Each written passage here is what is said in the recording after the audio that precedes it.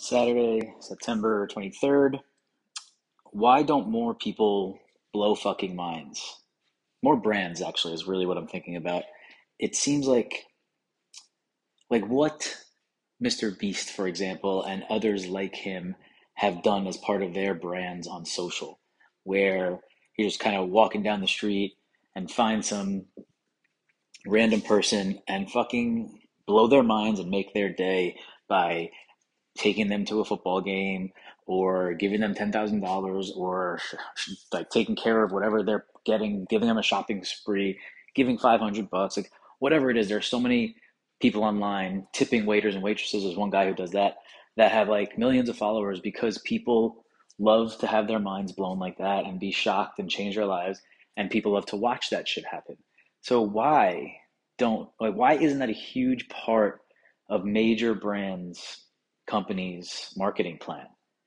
Like huge restaurant chains or airlines or sports teams, like they have so much money that like taking $1 million, let's say, and just sending 10 people on a trip around the world off the top of my head, or if it's a football game, taking 50 of your best fans and bringing them to the game, giving them front row seats and getting them on the field, and like it costs you nothing, but the payback between word of mouth and creating hype and excitement and probably amazing PR is just seems like such a better ROI than most of the marketing that any of these brands are doing. And if the brands are smart, they turn each one of these major things into a massive piece of content or many pieces of content, right?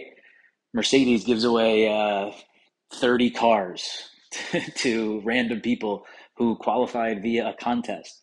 And you're filming each one of these 30 people as they get their car and then talking to them. It's just social clips that you can then just put out, distribute across the internet. It makes me angry that people aren't thinking like this, or marketing agencies who are getting, $8 million a year marketing budget for social from Volvo, let's say. I don't know why I'm on the car kick right now, or the NBA.